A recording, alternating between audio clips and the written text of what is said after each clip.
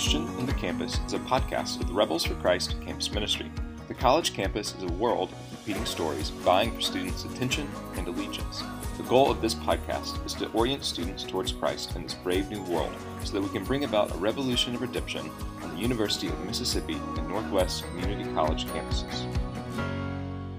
If you're a student, a phrase you often hear me use is that campus isn't bad, but it is certainly a world full of competing stories that are trying to become ultimate in your life, right? Like, because of campuses is filled with just good things, right? Like, I want you to get involved, but like, something we have to recognize is that due to our fallen world, right, the broken nature of everything that we experience, these stories, these originally good things try to become ultimate in your life. When they become ultimate in your life, they become idols that enslave you to a cruel bondage. And you've probably already experienced this, right? Out on campus and in your social media feeds, right? There are hundreds of activities that are vying for your attention and hundreds of organizations that have been vying for your allegiance. And then on top of all this, right, on top of this brave new world full of competing stories, gone are the days in which you just go to whatever church your parents go to. Gone are the days in which it's assumed that you're going to church at all,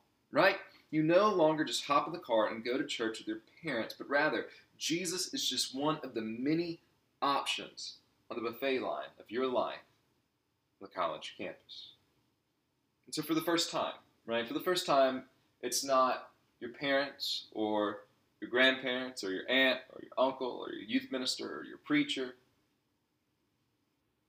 The first time you yourself are deciding, what are you going to do with Jesus, right? Like, whether you realize it or not, that's a question that you're being confronted with, right? Like, what are you going to do with Jesus? And then you're answering it, right, with your words and your actions and your posture towards people and the worldview with which you approach all the new things that you're experiencing out on campus.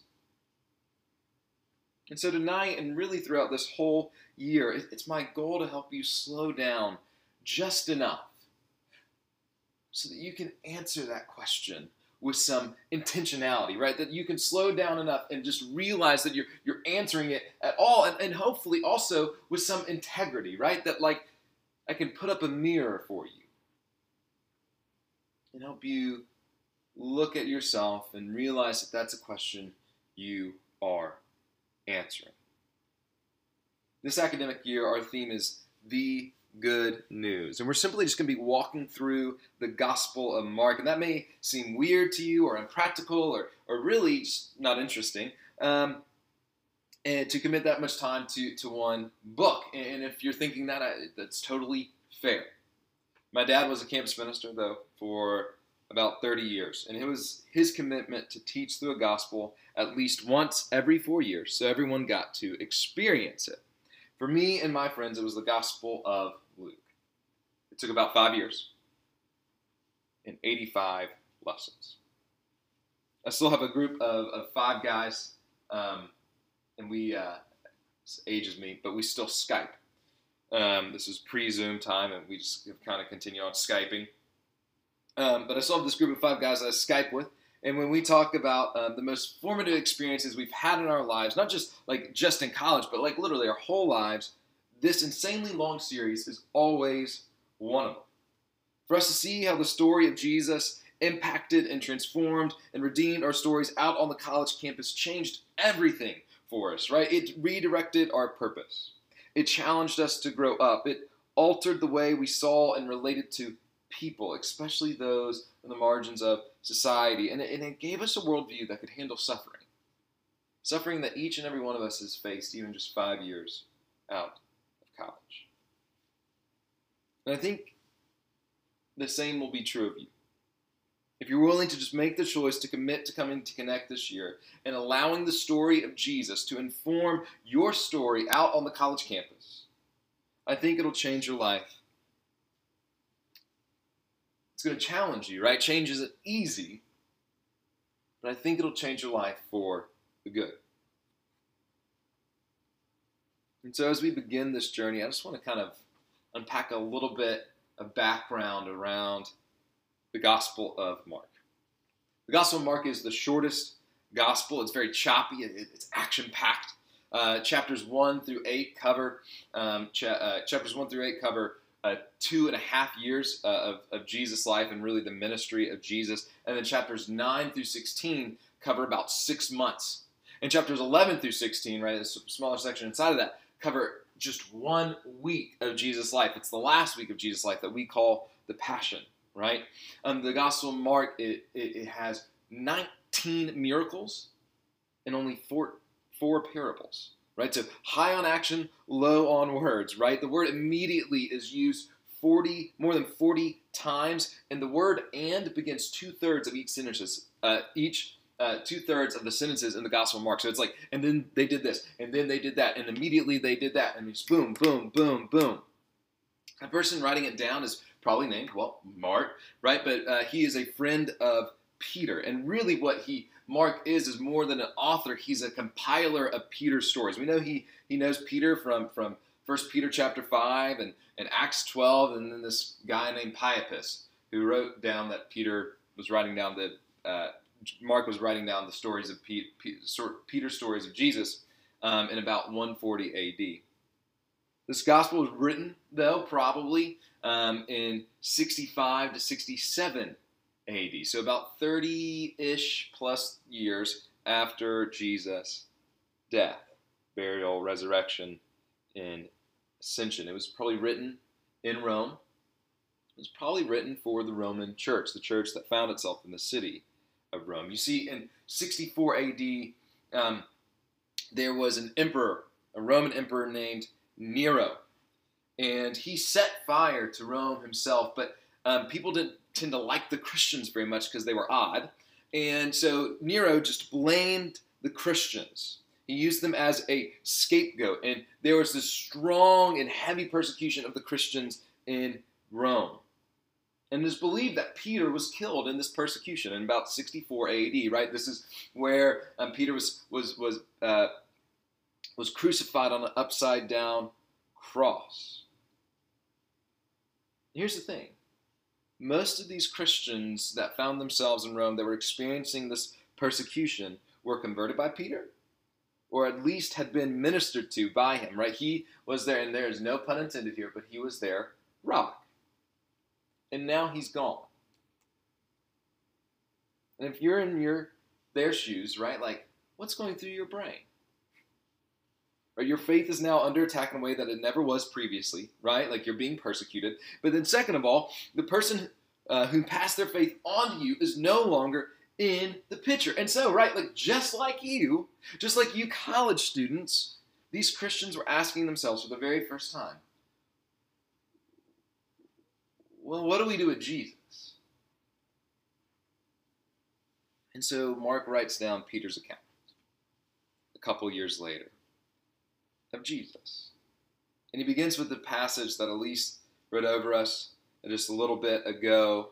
And so if you haven't already, I encourage you to go ahead and open your Bibles to Mark chapter 1, verses 1 through 20. It's a passage that directly answers that question. What do we do with Jesus? As Mark provides for us two different stories of people responding to Jesus for the first time. The first person that we see responding to Jesus is a guy named John the Baptist, right? And this takes place in Mark chapter 1, verses 2 through 8. And as we read this passage, I just want you to be asking yourself this question. What is John's posture towards Jesus, right? How does he respond to Jesus? As is written in Isaiah the prophet, I will send my messenger ahead of you, who will prepare your way. A voice of one calling in the wilderness, prepare the way for the Lord. Make straight paths for him. And so John the Baptist appeared in the wilderness, preaching a baptism of repentance for the forgiveness of sins. And the whole of the Judean countryside and all people of Jerusalem went out to him. Confessing their sins, they were baptized by him in the Jordan River. John wore clothing. So basically, right, like people are just flooding to see John. All right, just flooding to see John. All right. John wore clothing made of camel's hair with a leather belt around his waist. He ate locusts and wild honey. And so here, all this imagery that's being played out here is that John's like this Old Testament prophet-like figure, right? And people are just flooding out to see him. And this was his message. After me comes one more powerful than I, the straps of whose sandals I am not unworthy to stoop down and untie.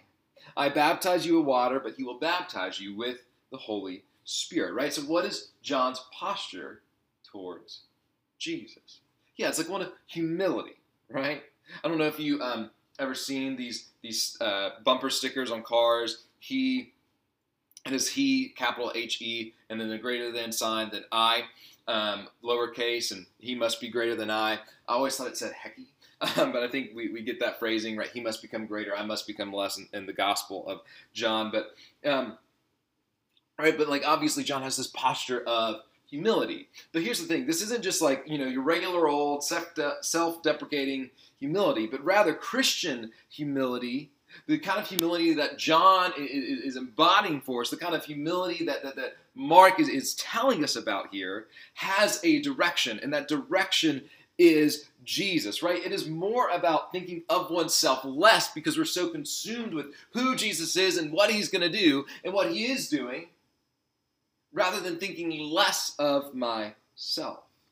Right? John isn't saying here, woe is me, I'm this terrible person, yada, yada, yada. No, he's just so consumed with who Jesus is and what he's about to do. And so as the readers of this gospel, right, then and now, me and you, are faced with the question, like, what do we do with Jesus? Mark tells us this story to say that we should point to him. Right? The whole of John's life is this life that just points to Jesus. And he points with his words and his deeds, right? He points with his words, right? All these people are coming out to him, right? And they just want to see this spectacle, right? This Old Testament prophet spectacle here, right? And but John directs their attention to one that is going to follow him rather than himself, right? And it's hard for us to really grasp this, but that came at a great cost. John could have become a Messiah-like figure, right? So Jesus is like this weird thing, but Jesus wasn't the only Messiah-like figure walking around these days.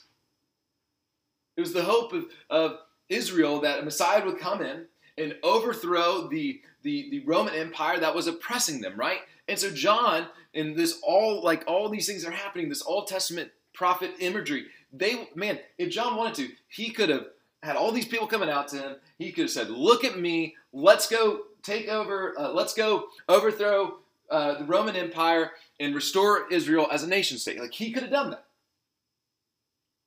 But instead he points to Jesus. It came at a great cost for him to point to Jesus with his words, right? But he doesn't just point with his words, he points with his deeds, right? And I want us to be really careful here. I want us to be careful here not to think that pointing to Jesus is something that just happens with our words, right? I think we often make this mistake with athletes and celebrities, right? A celebrity will win an award and then they will say something like, thanks so much, but all glory be to God. Or an athlete achieves something, right? That they win a championship, they break a record, and then they take a verse like Philippians 4:13 out of context and say, I can do all things through Christ who strengthens me, and apply it to a sporting event, right? Or they'll be like, thanks so much, but all glory be to God. But we just need to and those are good things, all right? Those are fine things. I'm not saying they're bad things. However, I think if we think that that's what pointing to Jesus looks like, then we've missed Mark's point. We've missed what John's life is calling us to do. Because pointing to Christ isn't just a tagline at the end of John's life, but rather it is the framework through which he processes and interprets and articulates and makes decisions for his life in the first place, right? John just doesn't do whatever he wants to do with his life, right? No one, if your parent, if you were born back then, I guarantee you one profession, your job, one profession your parents would never want you to be is an Old Testament prophet. Yes, they had meaningful lives, they had purposeful lives. But if you know anything about the Old Testament prophets, their lives sucked. It was hard, right? It was a difficult life. It's not what your parents want you to be when you grow up, right? John didn't just do whatever he wanted to with his life and then assign God credit, right? But rather, the whole of John's life is pointing to Christ. And so John allows God to choose what he does with his life in the first place. I just want us to think for a second here, right? Just want us to think here for a second about how, countercultural that is for you in our context. Right? You live in a world that is defined by pointing to yourself. As you live out your life in the college campus, you live in a context that is calling you and asking you and inviting you and begging you to point to yourself, right? The college campus is saturated in this idea of resume building. As my mom always said to me, and I have an ag econ degree, and this phrase is why. You go to college to become gainfully employed, right? Now I know I'm only 27. I'm pretty young, but my family, as I mentioned, has been doing campus ministry for quite some time.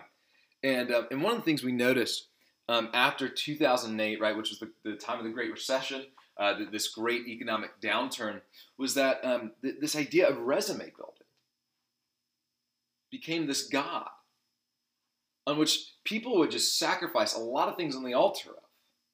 Right? Everything went through this lens. Well, how would that look on my resume? Right? Am I going to participate in an activity? Well, can I put it on my resume? Am I going to join this organization? Well, am I going to put it on my resume? Can I put it on my resume? Everything that college students do is seemingly just for the purpose of, well, can I put it on my resume so I can get this kind of job, so I can live this certain kind of life, so that I can, fulfill my dreams that I have, right? But what is that narrative? Right? This thing that our campus is saturated in, what is that narrative? It's a narrative of pointing to ourselves. Do you see how countercultural this call pointing to Christ is? The other thing that I think our campus is completely and totally saturated in is, social media, right? Now, don't hear me say that social media is this terrible, awful thing. I'm pretty confident about 50% of you on this deck. Maybe I'm pretty confident that 50% of you, your first encounter with us, with the RFC, was probably through social media. So don't hear me say that social media is this terrible thing. But here's the thing. Finish this sentence for me. Comparison is the thief of joy. Yes. You see, social media invites you to think less of yourself or more of yourself. But either way, it makes you think of yourself more. Does that make sense? Social media may make you think less of yourself. You may see someone else's life on Instagram, and it seems pristine and perfect. And then you may look at the reality of your life, and you may think of yourself less of yourself, right? You may think, woe is me. My life isn't like theirs. Or you may see someone else's Instagram account and then look at your Instagram account and think that your life looks pretty great. And so you think more of yourself, more highly of yourself. But either way, whether it makes you think less of yourself or more of yourself, it makes you think of yourself more, right? It makes you consume makes your thoughts be consumed with your own self, right? And I'm not trying to bash sororities here, and really Greek life, but as I've talked to some of you who go through this process, particularly Rush, right? You are judged, and you know it. You are judged before you are ever meet these people in person by their social media account.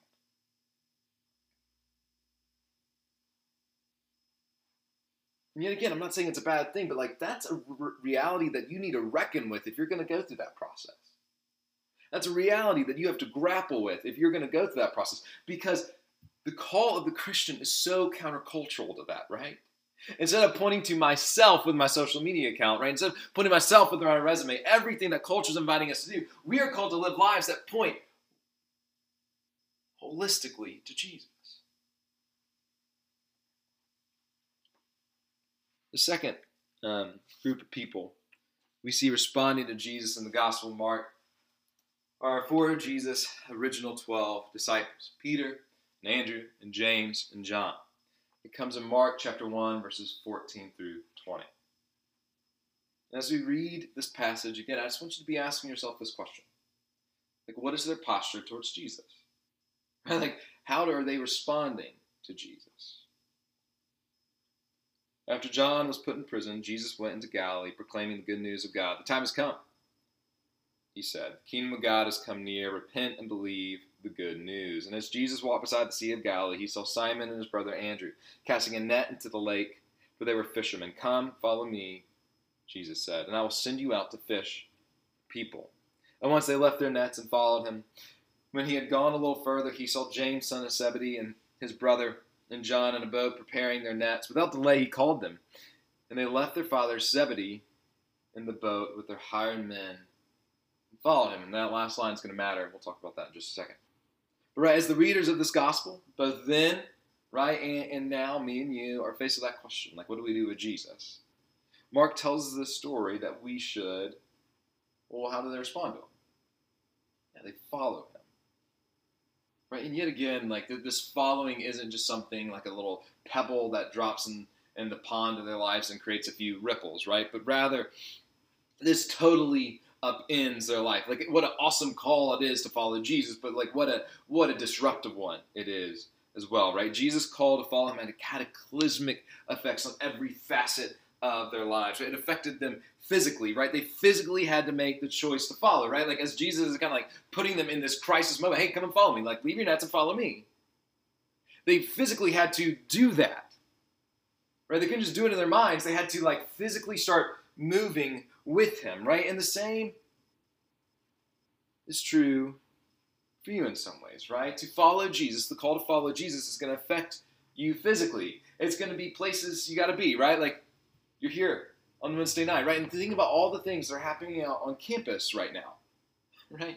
Like, the amount of things on campus that you could be at right now, the amount of things on campus that you could be engaging with right now, but here you are. You physically had to move your body from there to here to encounter Jesus, to follow him. But it's also places not to be, right? Are you putting yourself into temptation on a Friday night? Right? Are you going to go to a party and put yourself into temptation knowing that you're going to succumb to it? Now, like, I'm not saying don't go to parties. I'm not saying don't do X, Y, and Z. But, like, think about what posture you're going with, right? If you know you're going to go into a place and be tempted and then just succumb to it rather than being a light in that place, well, maybe you physically just don't need to put your body in that situation, right? It affects these guys not just physically, but socially. Right? They had to uproot from all their friends and their families and their social safety nets, right? That's something you can relate to. You've upended from your friends and your family and your social safety nets. And they have to build a new Christ-centered community. Right? Like, they used to have these relationships that were built on social status and so, yes, like economic status and just all these things, right? Like, their relationships were dictated by their position in the world. And they were related to people who thought like them and looked like them for the most part. But now they are in new Christ-centered community. Right? If you read on, as we read on the Gospel of Mark, we'll see some of the people that followed Jesus are everyone from a guy named Matthew, who is a tax collector, which means he's in the pocket of the Roman empires, to a guy named Simon the Zealot, who's a guy who tries to assassinate Roman officials. Right? They had different relationships. They had different social statuses. And therefore had different friendships because of it. They had different social lives because of it. But now they've entered into the same Christ-centered community as they follow Jesus together, right? And then as we follow Christ, right, as we continue reading on, we'll see where Christ takes us. And he's going to take us to the margins of society. Ben's going to talk next week about how Jesus takes us to see lepers. And the same is true for you. The call of Jesus for you to follow him, a posture of following Jesus is going to upend your relationships. It's going to take you out of relationships that are defined by your social status and your economic status and people that look like you and think like you and talk like you, and put you into a new Christ-centered community with people who don't necessarily look like and think like and talk like you. And then Jesus is going to take that group of people, that ragtag group of people, and then bring us to the margins of society to be lights in a dark world. It doesn't just affect these guys, right, physically or socially, but it affects them economically, right? They had to leave their jobs. We hear fishermen, we think, oh, yeah, it's pretty blue collar. It's not like this high opportunity cost to leave that. But like this region of Galilee was probably about there's probably about like this 20% fairly wealthy, 70% like dirt poor, and then this like 10% like little middle class. And fishermen are actually there, and we know that these guys are actually on the upper end of the middle class, right? They're probably upper middle class, right? Because of that last line, they left their father Zebedee in the boat with the hired men. They had people working for them. It wasn't just a fishing operation. This was a full business.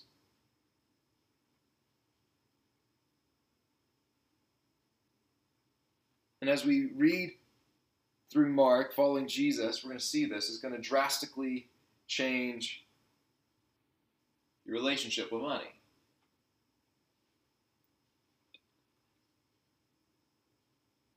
You're not going to be able to like get away from this one.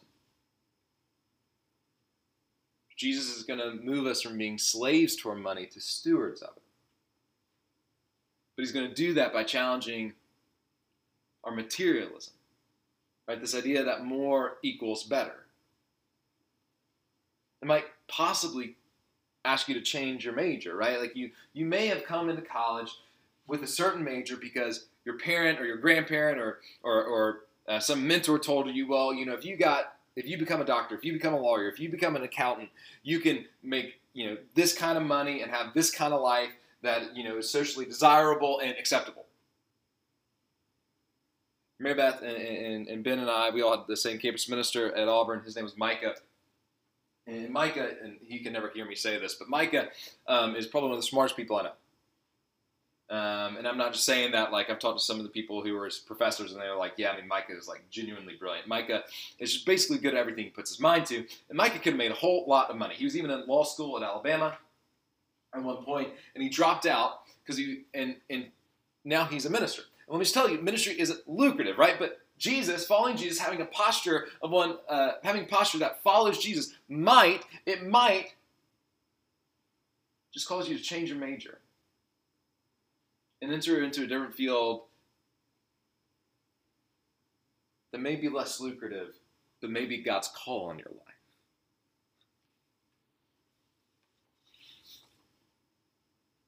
And what we see that's happening here, right, is we see their lives being upended socially and economically and physically. It's just this whole shift in identity, right? Like following Jesus has changed who they are. Who they are at their very core and essence, right? Verse 16, kind of towards the end, right? It says they were fishermen. That's a statement of identity. But then Jesus said to them, follow me and I will make you become fishers of men. You see that? He's changed their identity. As my dad tried to apply this to college students, he would say, you are not just a college student who happens to be a Christian. Rather, you are a Christian who just happens to be a college student. Do you hear that shift in identity? And do you realize just how difficult all this is in our culture, right? We are called to have our identity transformed by following Christ, but culture is constantly telling us, right? You do you, or follow your heart, or be yourself, or speak your truth, or love your life, or live, laugh, love.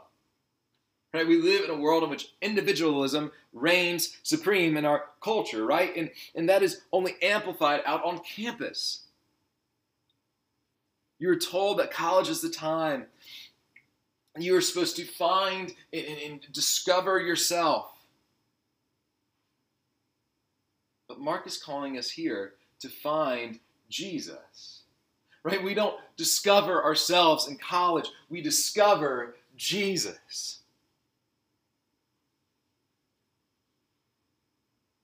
We root our identity in him. And we follow him with all of our heart, mind, body, and spirit.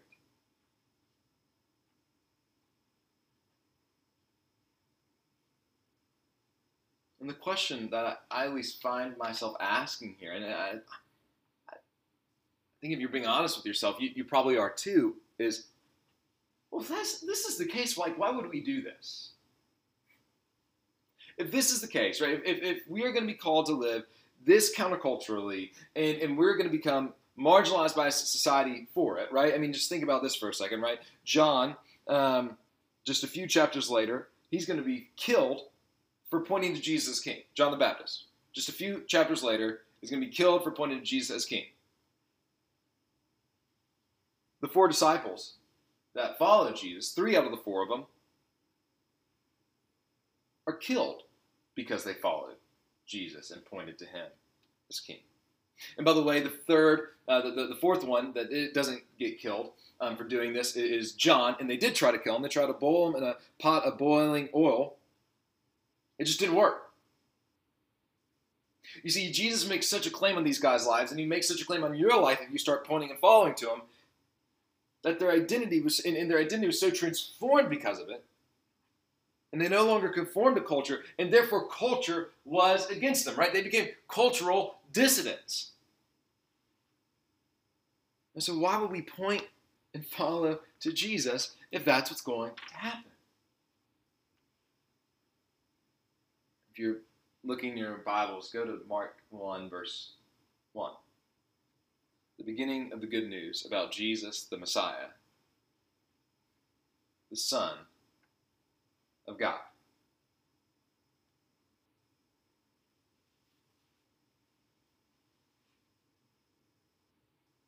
He unpacks this a little bit later in Mark chapter 1, verses 19 through 13. This is the only part that we haven't touched in the first 20 verses here, so let's dive into that for a second. At that time, Jesus came from Nazareth in Galilee and was baptized by John in the Jordan. Just as Jesus was coming up out of the water, he saw heaven being torn open and the Spirit descending on him like a dove, and a voice from heaven saying, "You are my Son, whom I love. With you I am well pleased." Right? And we see this beautiful picture of the Trinity, right? God the Father speaking, God the Spirit as the dove, and God the Son, Jesus, being baptized in the Jordan River. And what Mark's doing here is he's equating Jesus with God. Why would you do this? Well, because if Jesus is who he claims to be, if Jesus is who Mark claims for him to be, if Jesus is who John claims for him to be, then he owns our life. But it isn't just that, right? Read on. And once the Spirit sent him into the wilderness, and he was in the wilderness for 40 days being tempted by Satan. He was with the wild animals, and the angels attended to him. You're about to go out into a space that some might call a spiritual desert as you live out your lives on the college campus. We talked earlier about how campus is this place that is filled with such good things, right? But these things are broken, right? Due to sin and the curse and the work of the evil one in this world. These good things have been broken. And you can't experience their fullness. And so campus ends up being this desert-like place.